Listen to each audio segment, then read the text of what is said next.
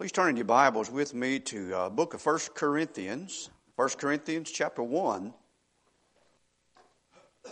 I forgot to mention just a little while ago, we did find a ring in we have a laundry room here for our missionaries, and sometimes our workers use it as well. And it looks like a wedding band that was in a washing machine. So if any of you know who it belongs to, it's up here on the pulpit, okay? I hope it doesn't belong to one of our missionaries, but it could, and we'll just hold on to it and see what happens on that, all right? 1 Corinthians chapter number 1.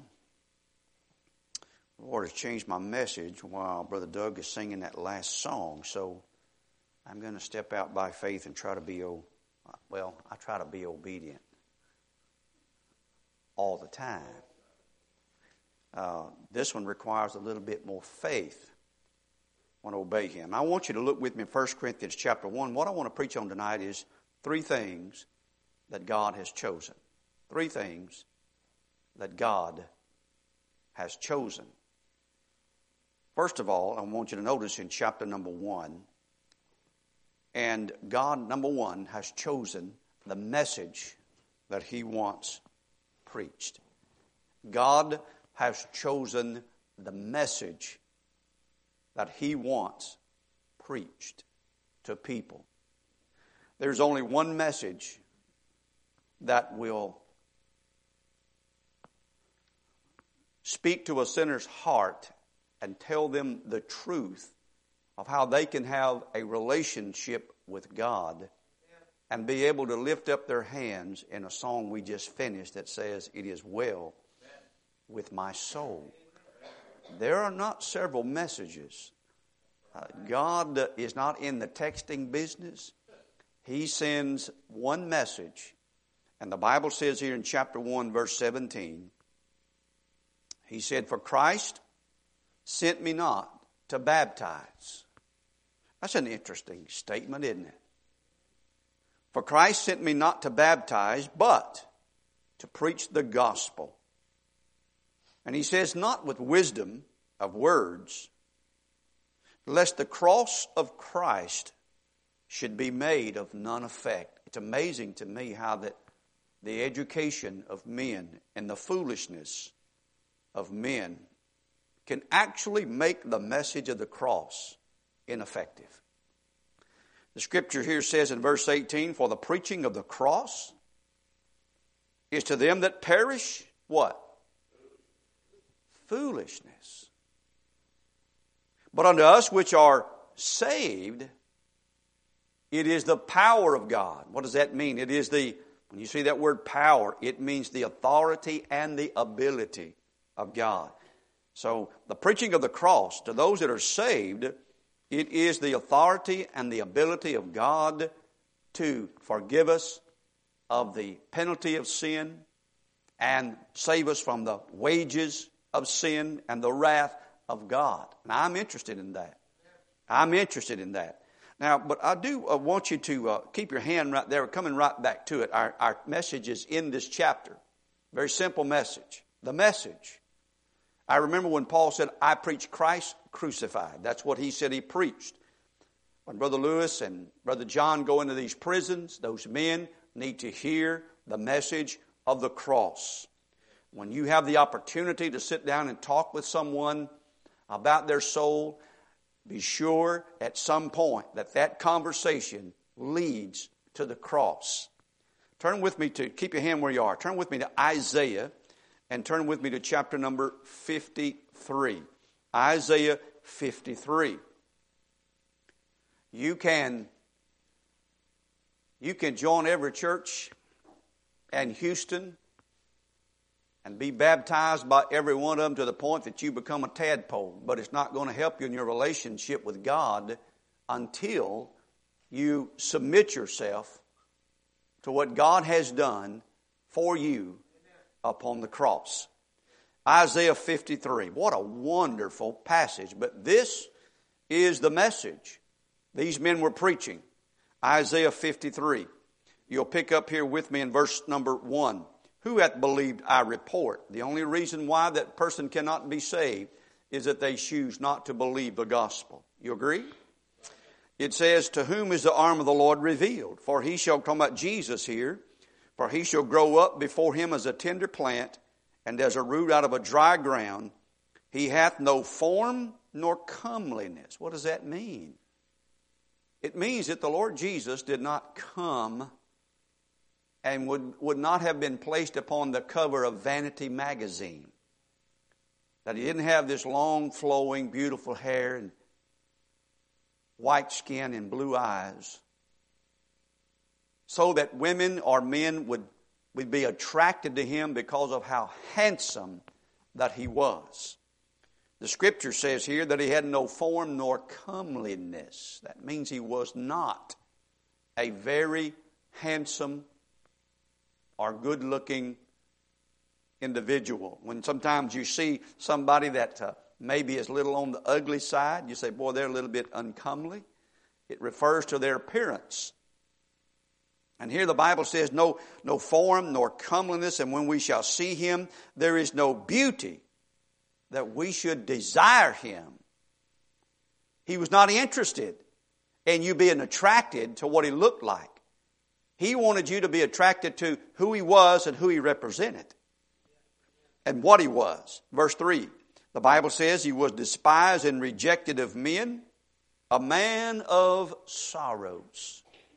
We're talking about a man who was in heaven, who came to the earth, became a man, to identify himself with you and I, being a man of sorrows, acquainted with grief. If you think that Jesus does not comprehend the feelings of your heart, your mind, your life, you are wrong. He says, and we hid as it were our faces from him, and he was despised, and we esteemed him not. He's referring to the nation of Israel. They did not appreciate him. He was not what they were looking for.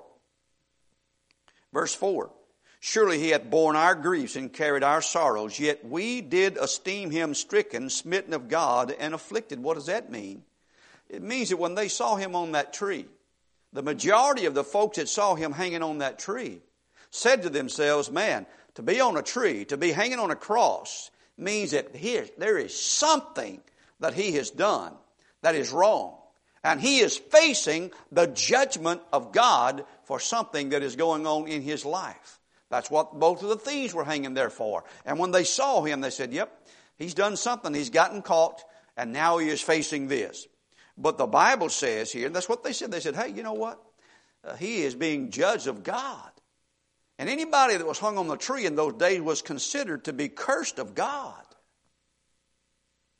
Well, he was cursed of God. But he wasn't cursed of God because of something that he did. He was cursed of God because of what we have done. The Bible says in verse 5, that he was wounded. For whose transgressions? Ours. He was bruised for whose iniquities? Ours. The chastisement of our peace was upon him, and with his stripes we are healed. Don't take that verse out of its context. He is healing us of our transgressions. He is healing us of our iniquities. He is healing us of our sins, that we might have peace with God. Verse 6, the preacher says, all we like sheep have gone astray. I have this in my office above my desk, behind me. If you sit in my office and you're looking at me, you look above it, you'll see this verse. All we like sheep have gone astray. There's not one of us in this room that has not sinned against God willfully. We like sheep have gone astray. We have turned everyone to his own way. And the Lord hath laid on him the iniquity of us all. That is a powerful statement. Look at verse 7. He was oppressed, he was afflicted, yet he opened not his mouth. Peter said that he committed himself to the Father and to his Creator, his soul, knowing that he was faithful. But the thing about it is, if someone were to slap me, it'd be very difficult for me not to respond. if somebody plucked your beard, it'd be very difficult for you not to react. Why, as a matter of fact, we don't even like anybody cutting us off in traffic. We don't like anybody sitting there on their phone when the light turns green. We start hammering the horn. The Bible says that he was oppressed and he was afflicted. He was beaten beyond recognition, and yet he opened not his mouth, and all he had to do was say a word, and legions of angels would have came to take him from that tree. He was there being strapped there by his love for his Father and his love for you. How deep is that love?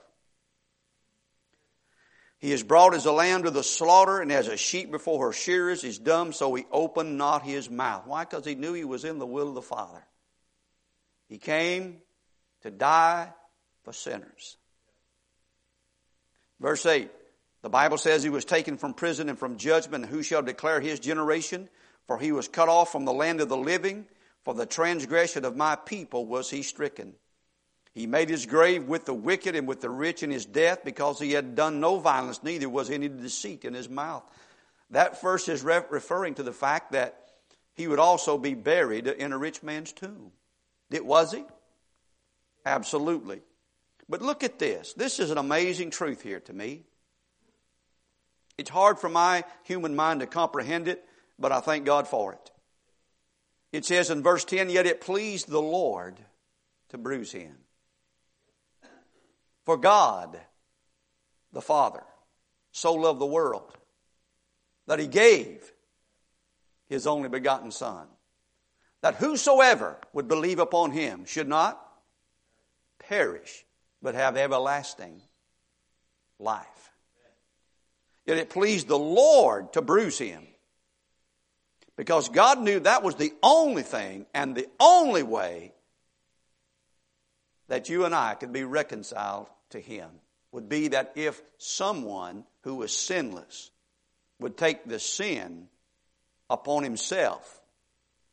I love that passage in 2 Corinthians chapter 5 that teaches us about God reconciling us unto himself, that God was in Christ reconciling the world unto himself. That blows my mind. Can't comprehend that. The wisdom of the world cannot explain that. But God wants that message declared. And the Scripture makes it very clear that Jesus Christ, when Adam sinned in the garden, his sin was imputed to us. It passed on to us. I was born a child of disobedience. By nature, a child of wrath. And the Scripture teaches me that when Jesus died on the cross, somehow in some miraculous way, God took my sins and imputed them and placed them on Jesus Christ. He who knew no sin became sin, that we might be made the righteousness of God in Christ Jesus. That's a miracle. It's the miracle of the new birth. Yet it pleased the Lord to bruise him. This is the love of God at work. He had put him to grief. Oh, you say, no, it was the men and the soldiers and all of that. Yes, they had their part and they were guilty.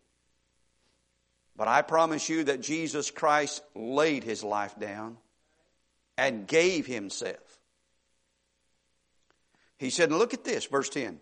Yet it pleased the Lord to bruise him, and he hath put him to grief, when thou shalt make his soul an offering for sin. So therefore, our soul requires an offering for sin. We have nothing to give that is sufficient. God is sick and tired of all the blood of bulls and goats and lambs. And there's nothing you have to offer that can wash away your sins. That puts us in a tight spot. And the Bible says here that Jesus Christ became an offering for sin. Do you understand that? Do you see that? According to the book of Hebrews, it was one offering, once, forever. His soul, an offering for sin. He shall see his seed, and he shall prolong his days. That emphasizes the fact that he would not stay dead and that he would be raised from the grave. And the pleasure of the Lord shall prosper in his hand. Now look at this. This is amazing to me. He shall see of the travail of his soul and shall be satisfied. When God the Father looked down from heaven upon Jesus Christ while he was hanging there on that tree, he reached up there and turned the lights out. The Bible says the earth became dark, and he shook the earth, and the veil in the temple was rent. And as God was looking down upon that, and his Son was becoming sin, the Bible shows us right here in the Scriptures, and this was all prophesied that it would take place, and it did. God the Father looked down and saw the travail of his soul. And if you read through the Scriptures in John and through Luke and in Matthew and in Mark, you'll find the different views of people who looked upon the cross, not contradicting but complementing one another, and looking upon that and hearing him scream and cry out and say, my God, why hast thou forsaken me? And the reason he did was for you and for me. He says, he shall see the travail of his soul and shall be satisfied. You want to satisfy the Lord tonight? Then you believe upon his Son. The Bible says, by his knowledge shall my righteous servant justify many. And by the way, I'm one of those many. For he shall bear their iniquities. Jesus is bearing my iniquities. Oh yes, he is. Thank God. And so I want you to see here in verse 12, therefore will I divide him a portion with the great, and he shall divide the spoil with the strong, because he hath poured out his soul unto death. He was numbered with the transgressors. That is a prophecy that he would die between those two thieves. And he bare the sin of many and made intercession for the transgressors. And there he hung on the tree, and he said, Father, forgive them, for they know not what they do. Go back with me to 1 Corinthians chapter number 1. And so when Paul got to Corinth and was writing this letter to them, and they were having some issues in the church, he said, listen to me. He said, you guys, you stay focused, and you preach the right message. You preach the cross. You preach Christ crucified and risen again and coming again. That is the message that God wants the church to constantly, consistently proclaim. If these missionaries that we support around the world in all these different countries, if they vary off of that message, we will not support them anymore. They are to stay focused on the message of the cross. You'll notice the second thing. That's God. God chose that message. He chose that message. Every tract we have, the presentation that we have on the little card that we give out by Brother Travis is the message of the cross. You say, well, I give it to somebody because they've got a problem with alcohol, they've got a problem with drugs. No, listen, the problem is the heart. Alcohol is the fruit, but it's not the root. The root is the heart. And if you don't fix the heart, the other stuff is not going to change. That's what government facilities do. That's what prisons and jails do. They work to restrain the fruit of sin. The church is to focus on the root of sin. And when you guys go into these jails and prisons, be sure that you remember that. You cannot reform them. They need to be transformed by the power of the cross. And buddy, it can do it. Turn with me now to chapter 1 again, if you would please. But God has chosen the message of the cross. The message of the cross, that Christ died for us. And verse number 21 says this. For after that in the wisdom of God, the world by wisdom knew not God. It pleased God by the foolishness of preaching to save them that believe. Isn't it amazing? God could have left us a DVD, a drama of the cross that would have lasted throughout the centuries, but He chose to call men to preach the gospel. That is His method, the preaching of the cross. Look in verse 23. He said, but we preach Christ crucified. Look in chapter 2, verse number 2. For I determined not to know anything among you save Jesus Christ and Him, what? Crucified. Now you're in 1 Corinthians chapter 1. Just a couple of pages back to your left, you'll notice there in Romans chapter number 10 that God still has Listen, God has not backed off of His message, and He hasn't backed off of His method. God still requires the preaching of the Word of God. The proclamation of the gospel. Romans chapter number 10, please, if you would there. And let's look at what he says right here. Look in Romans 10 and verse 13. It says, for whosoever shall call upon the name of the Lord shall be what? Isn't that a wonderful statement? Saved from what? From the wrath of God and from the wages of sin. Saved, having your name written down in the Lamb's book of life. So that you'll not have to stand there at the great white throne of judgment as they search through those books to see if your name is in there or not. Look in verse number 14. How then shall they call on him in whom they have not believed? And how shall they believe in him of whom they have not heard? And how shall they hear without a what? A preacher. He said, and how shall they preach except they be sent? How is it, and it is written, how beautiful are the feet of them that preach the gospel of peace and bring glad tidings of good things. Boy, it was a wonderful time in my life when I heard the message that Jesus Christ died for me, and that if I would call upon Him and trust Him as my Lord and Savior, that I could be rid of the burden of sin and guilt in my heart. And that God would save me and make me His child. You've heard my testimony a little bit about how, man, I would go to bed at night afraid. I'd put a Bible under my pillow as a teenage boy, and I'd memorize many of those verses and say them to the Lord. But that did not remove the fear. God in His goodness, God in His mercy, God in His kindness, let my path cross a preacher. Let me hear the preaching of the Word of God. And God let me see what would satisfy Him. And I bowed my knee and I called upon Him, and the peace of God came into my heart. And boy, when I went home that night and I laid my head down, there was no fear. There was peace with God. What a blessing. Still there, by the way. Still there. The Bible says here in chapter number 10, look at this. He says, and it was good news when I heard that. It was good news. Verse 16. But they have not all obeyed the gospel. You see, the gospel is something that you obey. It is something you obey. It's something that either you receive or you reject. You said, no, I just don't want to make a decision. You just made the decision to say no. For they that have not obeyed the gospel, he said, for Isaiah said, Lord, who hath believed our report? Verse 17, look at this. So then faith comes by hearing, and hearing by the word of God. Now, in the context in which this is written, the man of God in chapter number 10 is praying to God that Israel might be saved. You could put somebody's name right there where it says Israel, and you pray for them that they might be saved. Is that a good prayer? That you'd pray for them that they might be saved. Now listen, you don't have to beg God to be willing to save them.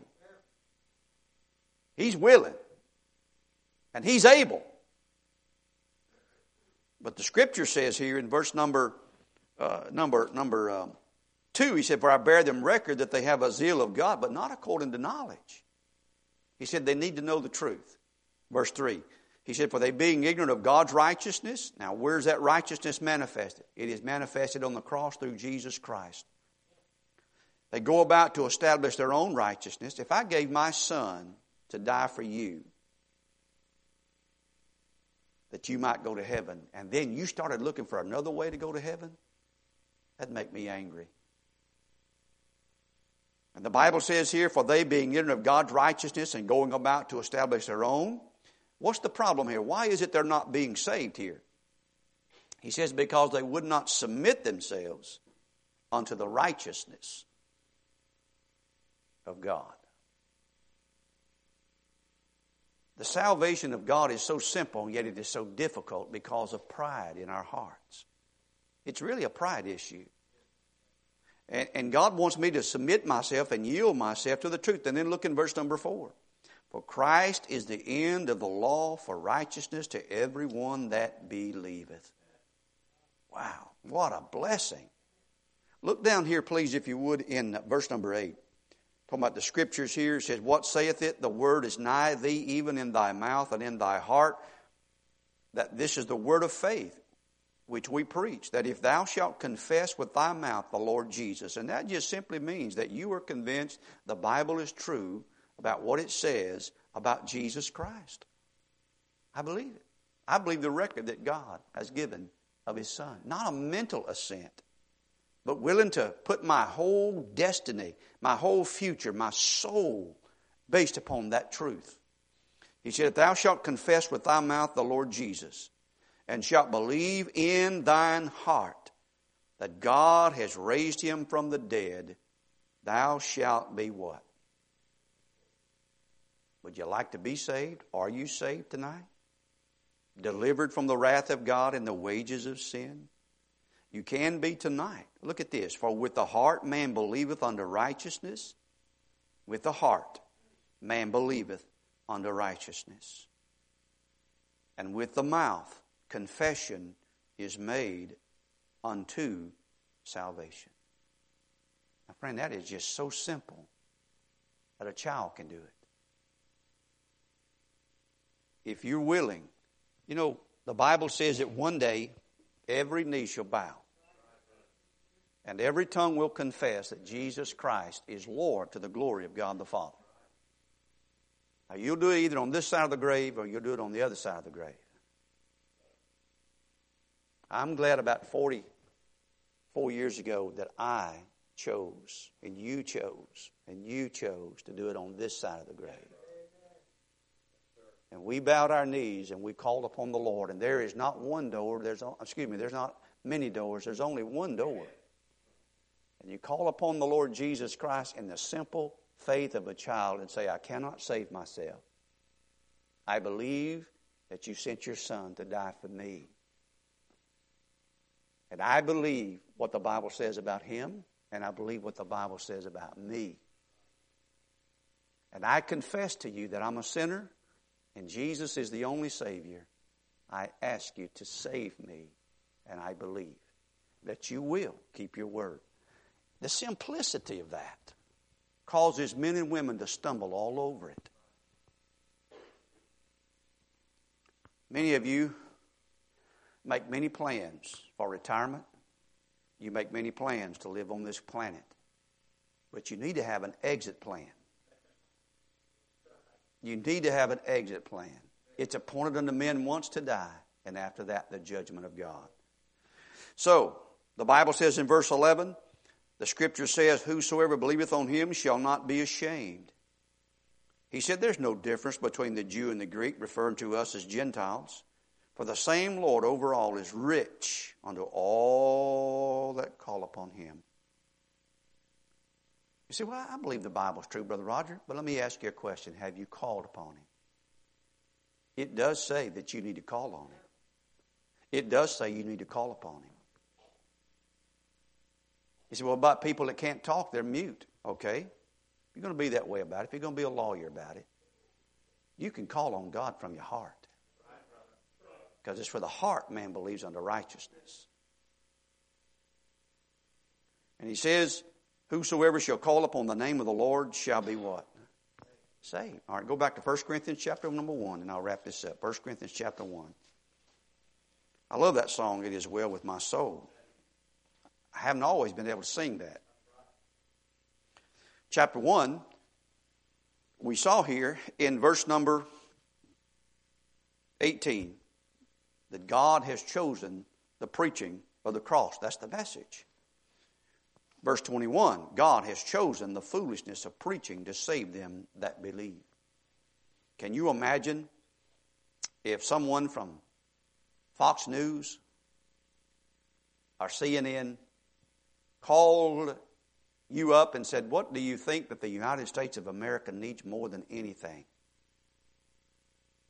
And you answered in response, well, I think that we should open up all of the news channels and have a man of God stand up and preach the cross. what do you think they would say to you? Click?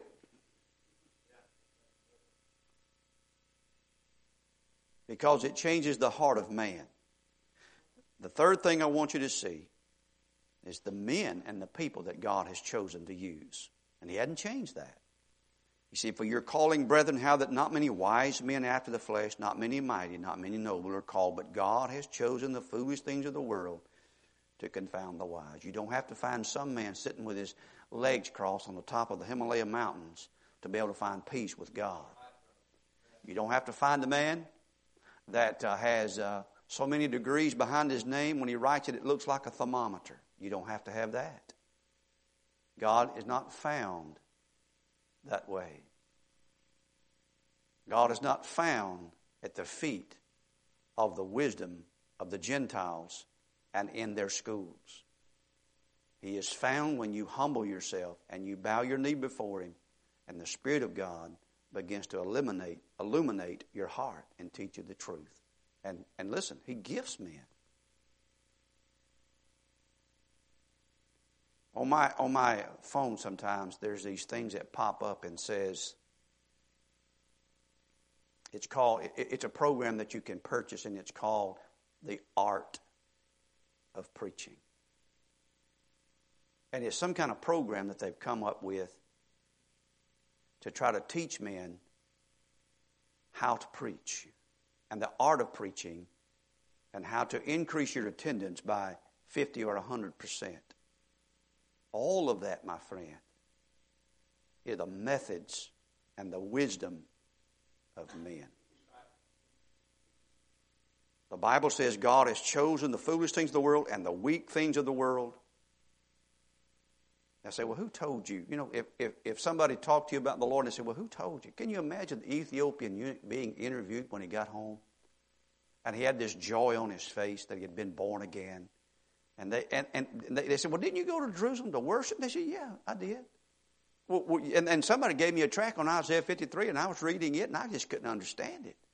And then all of a sudden, here come this guy out of nowhere that come up to my chariot and knocked on the door and said, hey, man, you understand what you're reading? He said, no, how can I accept some man guide me? So he got up in the chariot with me, and he preached to me that this passage was talking about Jesus Christ. He said, I really don't know who he was or how educated he was or what school he went to, how many degrees he had. I just know that he understood what he was saying, and he helped me to understand what God was saying. And that's what you're looking for. God has chosen the weak things of the world to confound the things which are mighty. Why? So that no flesh could glory in His presence. And verse number 31, God will, look at this, in verse number 30, why would the Lord take the trouble to save you and change you? He says, but of Him are you in Christ Jesus, who of God is made unto us wisdom and righteousness and sanctification and redemption, that according as it is written, he that glorieth, let him glory in the Lord. It would glorify God tonight if you got saved. Because then Christ's death was not in vain for you. And His righteousness will be imputed to your account. And the peace of God will come into your heart. And you can stand with confidence and say that I've been reconciled to God by the death of His Son. And my confidence is not in me, but it is in Him. And your relationship with God will begin as a child of God. And you simply chose to take God at His word. And when you die and you stand before God, and if God were to say this, He's not going to, but if He were to say this, why should I let you into heaven? You could look at Him and say, because I trusted you. And I trusted your word. And I don't believe it's possible for you to lie. And you said that you sent your Son to this earth. Though I've never seen Him, I believed the record about your Son, that He died for me. And you said that if I would trust Him and call upon Him, that you would save me. And I'm trusting you. And I believe you. Now, if you stand before God and you ask a person, if you died tonight and stood before God, what would you? And God said, why shall I let you into heaven? And you listen to their answer immediately, and you will know whether or not they are trusting Christ or not. Some will say, well, I think really I've been pretty good based on, my goodness and my badness. I've done some bad stuff. We all have failed. That's what they say. We all have failed. But I think overall, I've done pretty good. That's the wrong answer.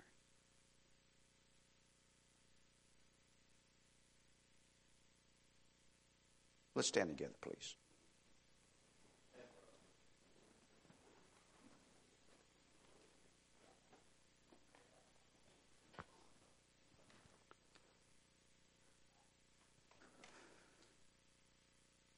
Brother Doug, I think we need to sing a song tonight.